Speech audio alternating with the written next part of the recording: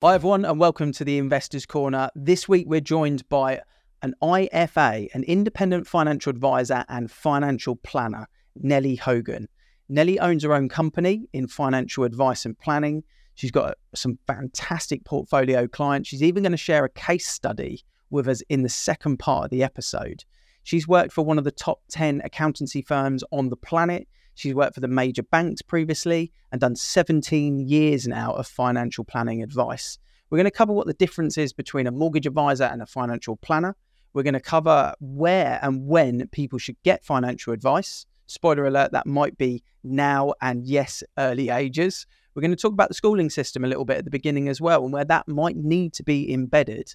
And in the second half of the episode, if you want to think about exiting, if you're looking at potentially selling your buy-to-let, or maybe you've just sold a buy-to-let, then the second half of the episode is for you as well, because we're going to cover a case study that Nellie brings to this episode and how much tax could be mitigated or paid depending on making errors or the right advice.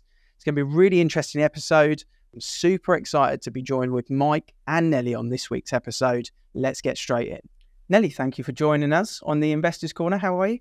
I'm good, thank you very much. Thanks for having me today. Looking forward to getting stuck into the conversation around financial advice. But I think me and Mike were talking off camera here, and the first thing that we wanted to really highlight for people is what is the big difference between mortgage advice and financial advice? Because some people may get confused with the term IFA or financial advisor. So I think it'd be good to clear that up before we kick off with the episode. I understand. It's primarily the qualifications and the knowledge and expertise that people carry. So mortgage advice is to do with borrowing, either for investment purposes or to buy a home, where financial advice encompasses all areas of financial advice, and that will include mortgages, that will include protecting yourself and your family, that will include saving for a particular reason if you want to start a business, or if you're saving for your children's education later on in life. If you're saving for yourself and your retirement, as well as at the later stage of the life when things are starting to slow down a little bit. Somebody might have the need for help, so they need to resort to long-term care arrangements or perhaps release some equity from their home in order to be able to continue with their lifestyle. And last but not least, when people are prepared to pass some of their wealth to the next generation. So financial advising is encompassing all areas of financial planning, where mortgage advice is concentrating specifically in one particular area, and that's borrowing. I guess planning is the key word in that, I think. Yeah, and it might. We've worked with multiple mortgage advisors over the years, and I always find the best mortgage advisors are the ones that are thinking outside of that transaction. Yeah. But that's really where an IFA comes into play, is you're planning for what the goal is long term rather than just that individual transaction, really. I think you go to a mortgage advisor or a mortgage broker because you need something now. Yeah. And it's usually, for many people, you go to a mortgage broker at the beginning of your journey, really, that financial journey, when you need to buy your first home. Mm-hmm. And then you start from there. Once you've acquired your home, you potentially are looking to invest in properties, then you go to your broker or your mortgage advisor and seek help with finding the best rate that's available out there for you. But what people have to bear in mind is that, unfortunately, the mortgage advisor can only focus on one particular area of that person's need. And whatever they do with mortgages will have an impact further down the line on the rest of their overall financial position, because we take mortgages for at least 25, 30. Nowadays, it's becoming even longer. Some providers are offering 40-year mortgages. So can you imagine that throughout that journey of 40 years, or even if it's only 25, your life will change. It's a lot of money. You're spending a lot of money. I always look at that key fact on a mortgage statement, or kind of the initial key facts that they give you, where it's you're getting a mortgage for this. By the end of 35 years or whatever it may be, you would have paid back that. And you're like, whoa, that is a big difference. In many cases, you would have paid double. What you're purchasing. Yeah. But again, you have to bear in mind that property will increase in value. So realistically, yes, you're paying more for the pleasure of being able to live in your home or being able to invest your money. And investing in property used to be a really good way of accumulating wealth, as we all know it, because we are all property investors, as well as investing in other areas, I guess. But borrowing money from the bank means that you can make money from their money. That's the ultimate goal when it comes to investing, isn't it? Is use someone else's money to make money is kind of the secret weapon that a lot of people are talking about on socials and other areas at the moment. So who should get financial advice is the question I've got for you. In my personal opinion and my professional opinion, everyone needs financial advice, starting from literally children and their parents, going through people starting their careers and looking at how they can save for a particular reason or build some savings behind them for areas that they want to explore further down the line. So anybody from the age of a few days old, when parents are looking to start saving for that child, all the way through to the people that might reach 100. That throughout our lives, we need financial advice at any point of time. Mm-hmm. Because it's important to make smart financial choices rather than work hard to accumulate wealth. We should have brought Ian's daughter in, a 7-year-old daughter, business owner, hustler, salesperson. Yeah. Unfortunately, she couldn't close a sale with me on Friday because she doesn't take Apple Pay yet. No, and she did run out of stock within about 5 minutes. But yeah, they're doing a really good incentive in the school, primary school. You know, she's going into year 3 where grow a pound. So the school at the start of summer holidays gave all the kids £1. And the goal is to come back and see how much they can grow that pound into by the end of the summer, which I thought from an entrepreneurial kind of enjoyment factor for the kids was just a great way of doing it. And as you mentioned there, anyone at any age, I do think I go into schools and teach property a lot and what mortgages means and how to get on the ladder and the difference between renting until you're 70 versus buying until you're 70. And I horrify some of the teachers when I show the statement, the stat. But I do think there is a missing place in 18-year-old, 17-year-old, and definitely at university as well. I think it's really important at university, but I think there's a missing segment in the education piece for all of this conversation. I mean, I commented on, you were talking to Jamie that's been on the show a couple of times that does wills for people from Soteria, and he posted on LinkedIn, and I said, well, maybe kids, maybe people in their last term of college or university or both should actually sit down with a will advisor and make their will at that point. I totally agree with you. And it should be the same potentially for what you're talking about here. Even an hour's meeting, you know, pro bono for that type of individual to go in after school, sit down with someone for an hour, one-on-one, as a group of, you know, kind of financial advisors to just give a bit of education piece on that. I think it would stop people making so many drastic mistakes that they're punished for the rest of the decade, if you like, at least, sometimes further. I agree. They normally do in that early part of life, don't they? You do get given Very given the keys true. to life at 18, don't you, financially, with absolutely no 18-year-old. training. I totally agree with you, because school doesn't prepare the new generation for what comes. Mhm. When you go out there and you have to rent, and the bills that you have to pay, and how much it's going to cost you, Yeah.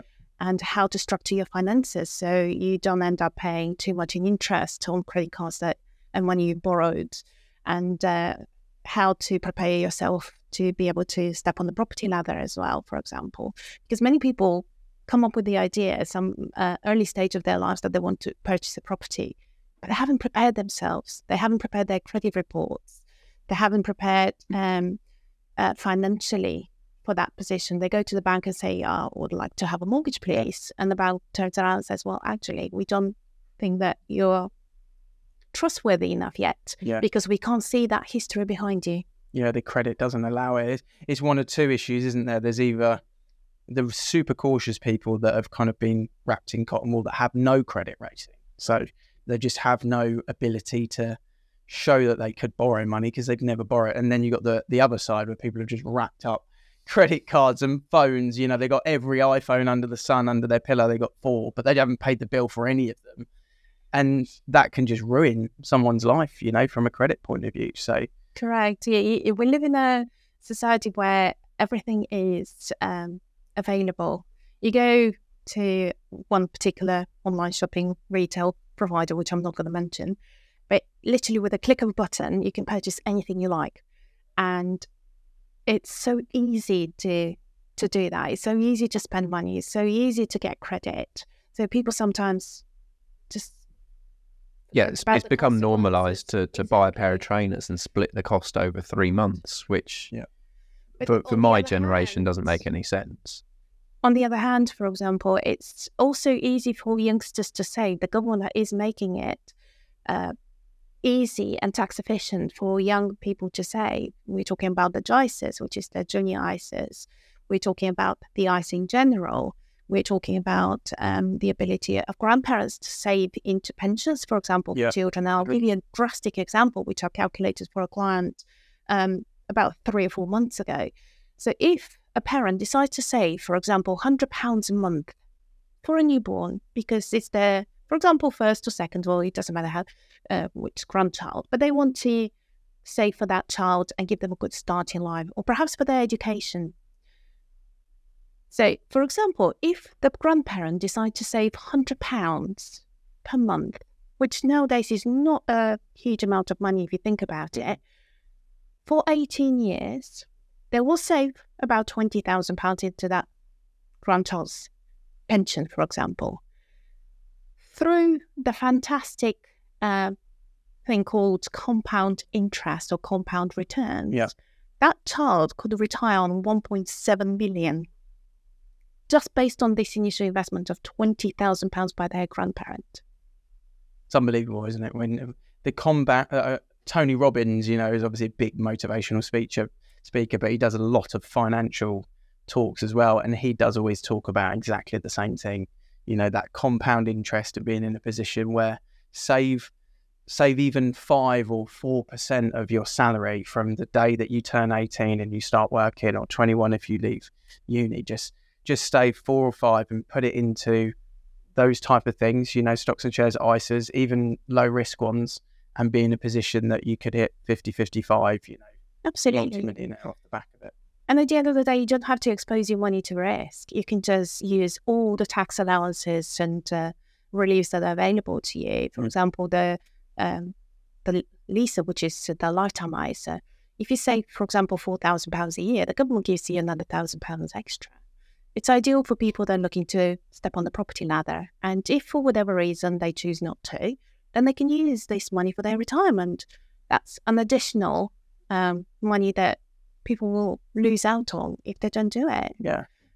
So the government is free money. It is absolutely free money, and it's an encouragement for younger people to put a little bit away, to start thinking about their future, what's going to happen one day, and have these long-term goals and aspirations, because it's important for somebody to have a goal and an aspiration. If you're aiming at something, if you've got a plan and take action, you will achieve it. Yeah, as mentioned, I go into schools, and I vividly remember walking into one school this year, was it last year? Probably this year. And it wasn't as affluent as an area as the previous school that I'd been in. And there was less people in the class. And I could tell straight away that a couple of people had been forced to be there. They weren't overly interested. It was quite an intimate group. There's about 11 or 12.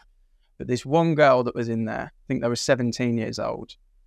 I'd never had so many questions fired at me in one of these kind of property credit rating mortgage. And she was so switched on with what she was planning to do. And the questions that she was asking, I just couldn't believe from a 17-year-old. And I was like, that is amazing. And she will be fine in life. She will absolutely be fine. She'll be a superstar in terms of her planning and what she's planning to do with mortgages and financial advice, because she's interested at that age. And on the other side of the classroom, 3 guys, basically 3 boys, just on their phone, not interested. And you could just tell that, as flippant as it may sound, that the difference between wherever her drive and motivation came from, parents, whatever it was, I'm not sure. But the difference at that age, you could just see the trajectory that she was going to go on in comparison to the rest of the class. And yeah, as a parent myself, it makes me think things like that incentive we spoke about with my daughter and stuff like that. When we're playing kids Monopoly and stuff like that, just that little bit of explanation that when we wanted to play Monopoly, she wanted to keep all the money. But then she quickly realised if she kept all the money, she would lose. Yeah. The goal was not to save as much money. The goal was to invest in the board and then upscale your investments with tokens in this case, or hotels as we know it. And then all of a sudden, she started kicking my ass in Monopoly because she understood. I invest my money. I don't want to have loads in the bank. I want to have loads on the table. It only took her 3 games to work that out, and I can't beat her at Monopoly anymore. She's 7. But it's amazing, isn't it, really? The schools would need to look at perhaps providing some additional support and education. And I'm on a mission to provide financial advice to everybody who needs it. There's a great misconception that financial advice is expensive and it's only for the wealthy. And I will strongly disagree with that because everybody needs it.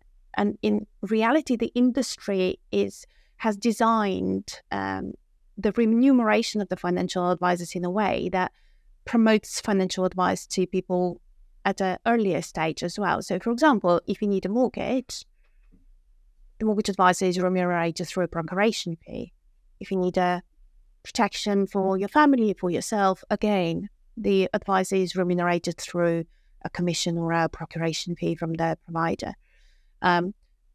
At a later stage, when accumulation of wealth happens, then people can afford to pay for financial advice at that moment in time, and then it becomes a percentage of the funds invested in many cases. So that means that if you've got less money invested, it will cost you less, but it will put you on that first step in the journey towards financial success. And having a strategy and having a plan and knowing where you're heading, what you want to achieve, and how best you're going to achieve that as well.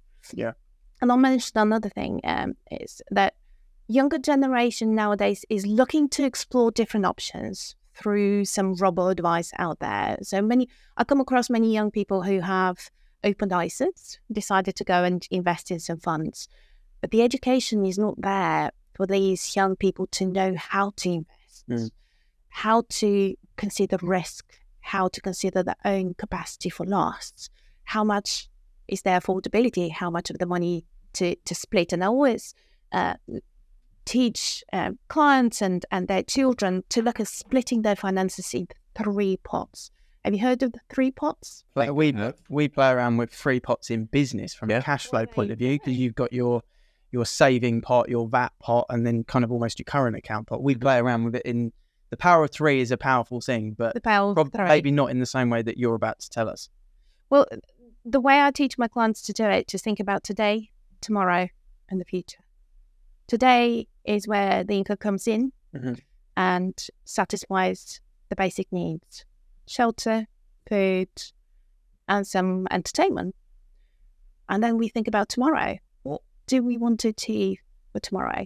Where are we heading? Do we have children? Do we want to save for them? Do we want to put some money aside? Have we got the aspiration to invest in property or invest in other areas? Do we have the aspiration to start a business, perhaps? A lot of the young people are entrepreneurs like you two, so they look to get called young there. or the young people are. I'm almost out of context, but carry on. I've got a couple of weeks left of being in my 30s, so I'm going to take it. Okay, I'm not going to mention my age then. But anyway, and then think about the future as well. Don't forget about the future. Many people forget about the future. They start thinking, okay, I've got the money coming in. I'll perhaps put a little bit tomorrow. And they start putting it in the bank again, in the bank savings account. But fail to understand that there is risk there too. It's inflation, and inflation at the moment is raging. Bank savings accounts are not designed to keep pace with inflation. They're designed to provide the short-term need capital. Yeah. So it's important for people to start thinking from the beginning of their journeys, what have I got for today? What am I doing with my money tomorrow? And let's allocate something to the future as well.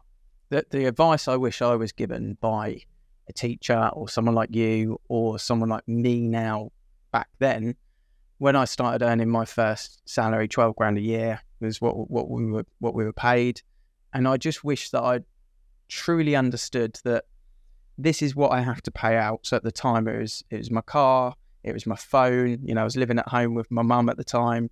So my car, my phone, and then a few other little bits and bobs, but really low outgoings. And then I used to go, right, well, that meant that I had X amount of money to spend and go out and enjoy myself. Yeah. But I really wished that the pie chart, if you look at it that way, or the profit and loss on my own personal bank account at the time, had in 20%, 25% that was either saved or invested at that time, on small margins, because you used to think, investing is for, the big rich people of the world. And, there's so many things now where you could invest £10 a month. Absolutely. Very, very low. You can invest in an ISA of as little as £10, £20. We have 2 fantastic ISAs for both of our kids that were part of the setup for them, that it was a minimum of £10 to set them up with some sort of cash bonus, I think, at the start.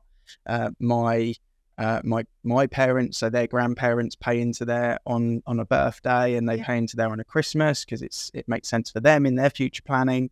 And then we have not £10 anymore, a little bit more that goes in there.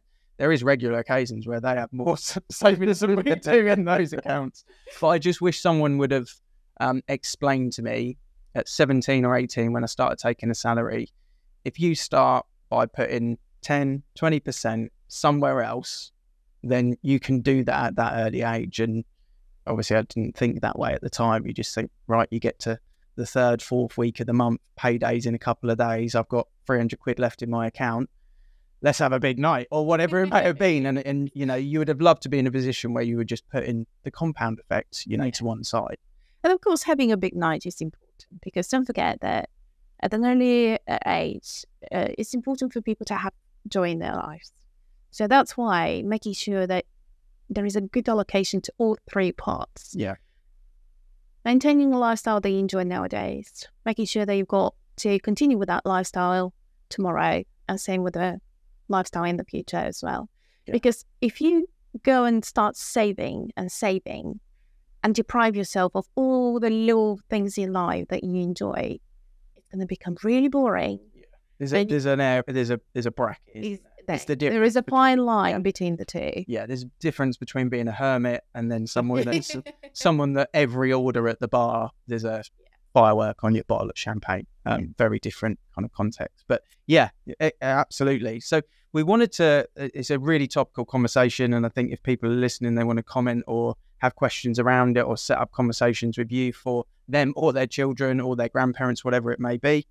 But I think we talk a lot on this about the exit rate for landlords at the moment, and we wanted to get stuck into maybe a bit of a case study around giving these people some advice, because it's very common at the moment that landlords seem to be exiting the market. There's a lot of new landlords or property investors coming to the market as well, but the exit surpasses the intro at the moment. So should we talk about that in a classic case study for people that are exiting the market? Because I think that's a really good piece of advice that we could give in general context. And, I'll highlight for you that this is not advice to an individual. No. This is a chat, on this podcast. So don't take this as your own, as gospel, and then go and do something with it. Come and get the independent kind of more detailed advice from you directly, rather than making a knee-jerk decision off what we're going to talk about. But for context of the story and the case study, I think people would probably take a lot of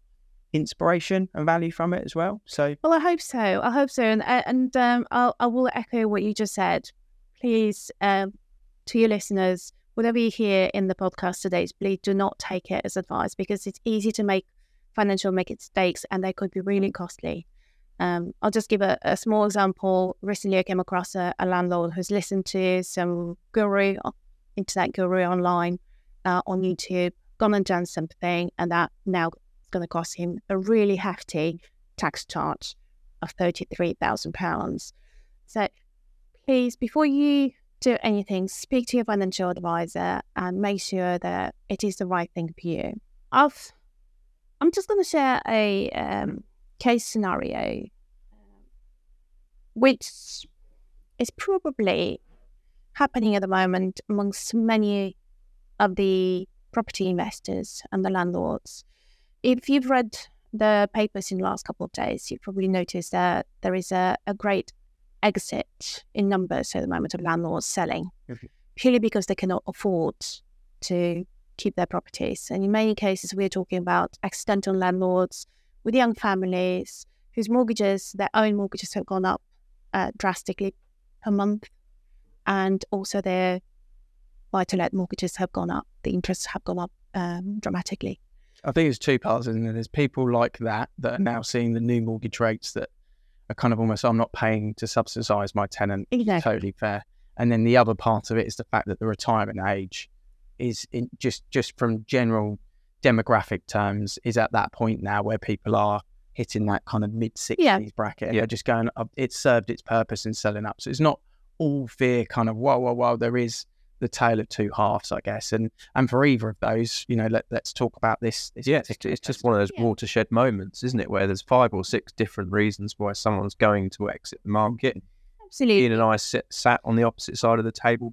I've sold a buy-to-let in the last 12 months. Ian's thinking about it. So let's fire away. Yeah. Well, also another reason is divorce. And we've been through very difficult times with the pandemic. A lot of people were separating, and divorce is another reason why some of the properties have to be sold or split between the partners. Mm-hmm. So I came across this couple who, on paper, have got a really good business because they're worth 3 million. They've got a number of properties in their portfolio, and they've got a rental income of £300,000. So you would think that's a really solid business. Mm. But we all know that any business survives on cash flow. Yeah. Yep. Cash flow is a king in any business. And when you lose that, and happens that your incomes are not sufficient to cover your outgoings, then it becomes a problem. And that's exactly what happens with this couple. So the property portfolio was 6 million. Their mortgage outstanding were 3 million. The equity they've had was 3 million, but they also had capital gains of 3 million. So rental income is based on 5% yield, and as I mentioned, is 300,000. Mortgage interest based on 6% at the moment is 180. They've got other costs in the business, maintaining the properties, repairs, and so on, which comes to around 100,000. So their profits at the moment are £20,000 from an income of 300,000. 20k on £3 million worth of properties, easy come, easy go, isn't it? You can sneeze and lose that as well. But do you want to guess how much were their profits 2 years ago? Well, at the end of each year, 150. Yeah, I was going to say 6 figures, 100 grand. Yeah, 140. Yeah. 140. That was only 2 years ago when the interest rates were 2%. So, and the most peculiar thing is that their tax position hasn't changed due to Section 24. So they haven't been one of the unfortunate ones that have gone into the higher rate tax bracket. They've still remained as they are. Now, their taxable income remains at 200,000 because they can't offset their interest costs. So as you can imagine, it's not a rocket science to know that the tax on 200,000 is a lot more than 20,000 profit. So in reality, that couple was in negative cash flow. So what did we consider? We had a really good look at the portfolio. We looked and individually analysed each of the properties and decided to retain the ones that were with good cash flow and good potential for growth in the future. And there were some properties that they've purchased in the past, but it was for one reason or another didn't work out really well. They either couldn't get really good tenants, or the area they've chosen wasn't the right area, or there was a number of reasons that led to that outcome. And what we decided to do is reduce the portfolio size by probably about half. So that was the first consideration and the first thought we had. Let's sell half of the properties, get the cash, pay the mortgages off, and then we calculated at the time, keep about £64,912 in profits.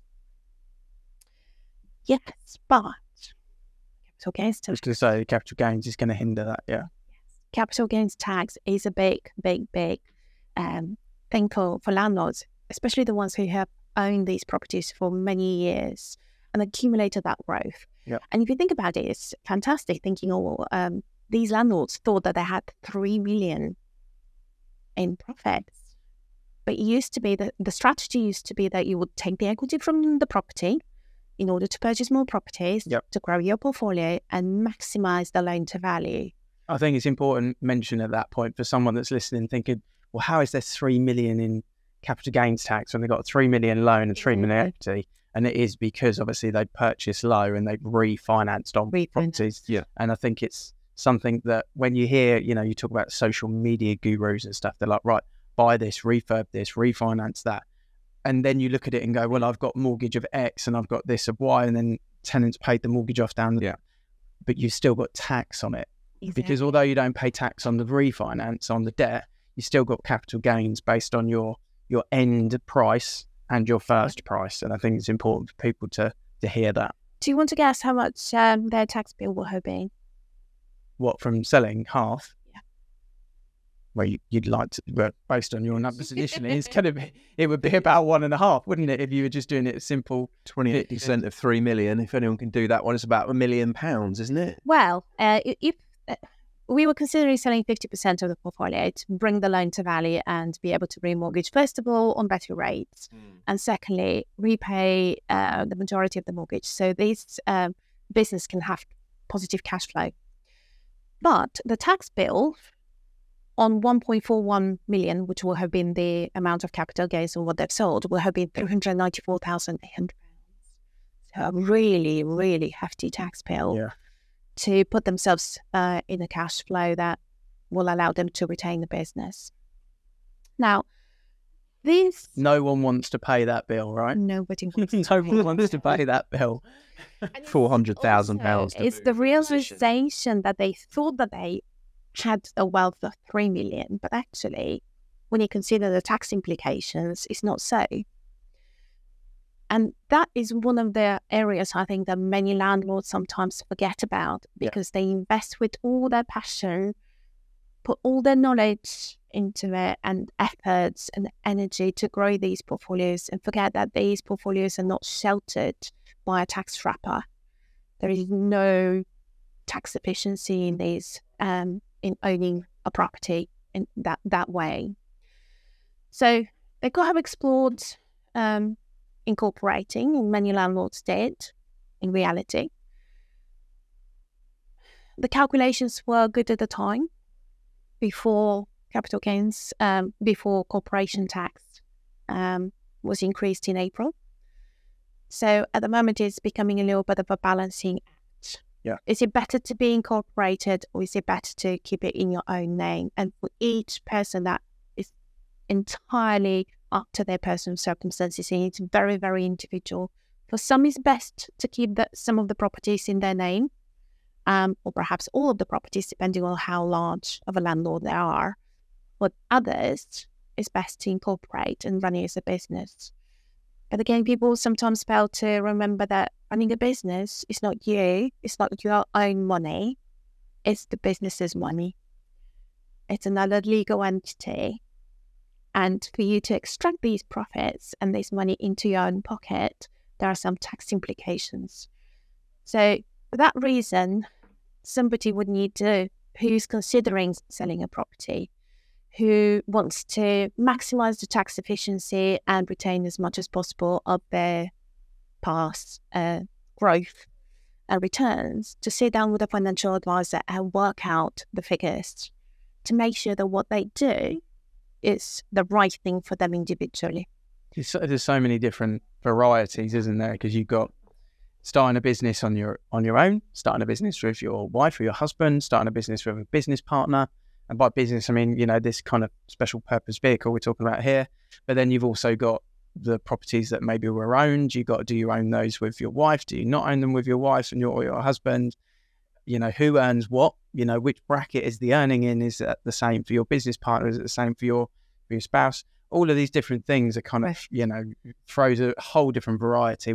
Who's got short term? Is everyone the same age? I talk to a lot of business owners where there's a 20-year age gap between the business owners, the two business owners. They've got different objectives. Totally different objectives, different goals, totally different setup. So how does that impact the goal management and those decisions that we've spoke about when it comes to investing, or just generally from a business planning point of view as well? So there's such a variety of different loopholes. Everybody's circumstances are different in goals and objectives, but I'm glad that you've touched upon that, because when you have a business, it's important to plan your exit strategy and to have a plan for the continuation of the business if something is to happen to the business owners, especially when there is a gap in age, especially when the business owners are not family members and they've got different aspirations in life, different timescales, different end goals.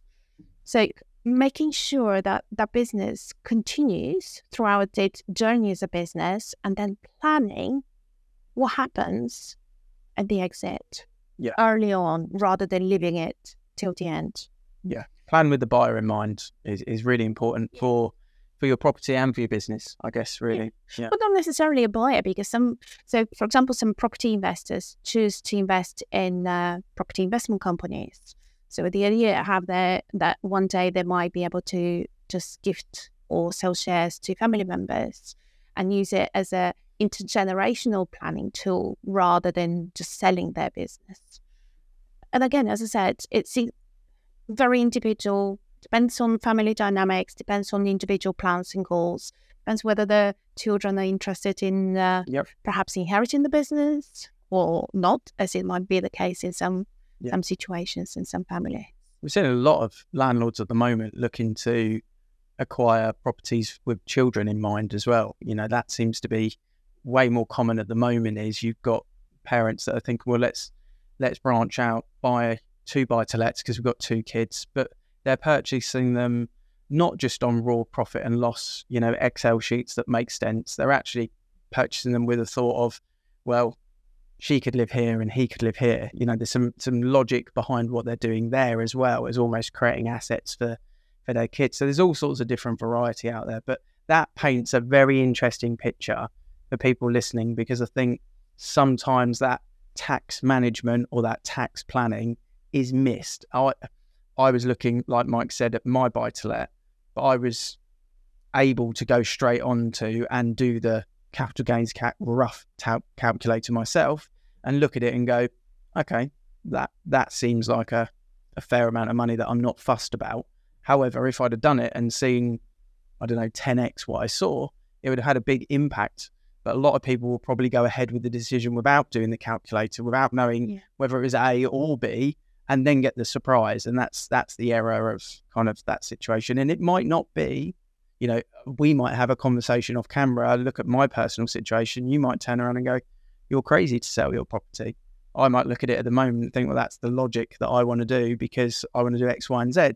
But if the ultimate goal is, for me, something different to what that exit strategy looks like, then it's getting that power team, getting that conversation in place. So I think people listening to this will hopefully have realised there's more to just that advisory and planning, really.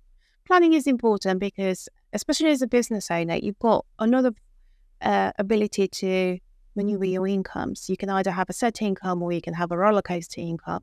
And by doing that, you can instigate certain income to be paid to you in certain years when you are making a profit, for example. Or if you have got other properties that you think, oh, that's not worth keeping. I know I'm going to be making a loss on that one, but I want to dispose of that because I can use the money elsewhere and invest in a better way. So you can do planning where losses are offset against gains in the same tax year. So there is a lot that can be done. That's a bit of strategy as well that you took advantage of, I think, with yours, was looking at the tax year and looking at when it made sense. Absolutely. The first person I spoke to when I went to put my flat on one of the flats on the market was the accountant. And it was to say, Darren, this year I need to be a low rate taxpayer, please. And that's the benefit, I guess, you have of being self-employed or a business owner. That's the pro. The con is you have to go through all of that thinking and doing rather than it being done for you. So I have to pay the guy for him to actually do that thinking and that planning for me. Whereas when I was employed, it just was what it was. It just came in my paycheck, and you had no choice. It would be in my sleep. So there's pros and cons to it. But it certainly meant that my capital gains bill was lower because my accountant had pre-planned for me for that year to keep me in the lower bracket and withhold it until next year. So yeah, absolutely, it worked, and it was part of the first part thinking, as much as asking my agent how much is it worth, I'm asking my accountant how much does it cost me. Yeah. And can I ask you, did you speak to your financial advisor to see what you can do with the bill that you had to pay afterwards? Because there are things that you can do following that. That's where it ended. 3 years. That's where it ended, and that's why Mike got ambitious and bought a big house that he can't afford to refurbish. Let's cut to the chase. That's a different episode combo. That's almost one that we need some before and after in about 3 months' time. Yeah, I'm a great believer that if you surround yourself with experts and you have a power team, anybody that runs a business or any landlord, which is in reality a business, need a power team. And the power team will include a really good solicitor, a really good accountant, a financial advisor with a view of covering all areas of financial planning and being completely independent, good broker or mortgage advisor. So a team of different experts in their own fields, but coming together will help you deliver, will help you achieve I your... feel like I'm 80% of the way there. My broker got me a mortgage in 30 minutes. My solicitor gets me purchases through in 5 weeks. Then they give me, and my accountant keeps my tax reasonably low, but still taxable. Then they give me the money. Big Yeah, moves. the one profession that you're missing at the moment. Yeah, big moves, but not quite there. Reminds me of my football club. You just mentally can't afford your new home, so perhaps you need a financial advisor to help you budget and do cash flow modeling and help you decide how to structure your finances so you can afford it easily without having to sacrifice your life. This is true. And this is what we've been talking about off camera for the last few weeks, is the 50, 20, 30 models and that kind of thing, to actually know where your money is rather than just bank it. Okay, I've got enough to do my bathroom. Yeah. Which is the very simplistic way of doing things. Yeah, absolutely. It's been a fantastic episode. Thank you for coming on and sharing your wisdom. I think we've rewritten the schooling system. We've highlighted the importance of Monopoly, a timeless game for a 7-year-old that helps them understand investing. And then we've covered a really, interesting case study there that will relate to people, whether the numbers match yours, it's the circumstance around it. It could be 3 million, 6 million, or it could be 300,000, but everyone's got their own numbers within that model and a version of that model. But that's why the best thing to do is to get in contact with you. We will put obviously your contact details in all the show notes. So if you're watching on YouTube, they'll be in there. If you're listening on Apple, Spotify or somewhere else, obviously the show notes will be in there as well. And it's been a really, really interesting one. It was almost a tale of two halves this episode. We've rewritten the schooling system in one, and then we've addressed the youngsters coming into the world of investing and saving, as well as the ones that have accumulated the wealth. Thank you for coming on. My pleasure. Thank you for having me.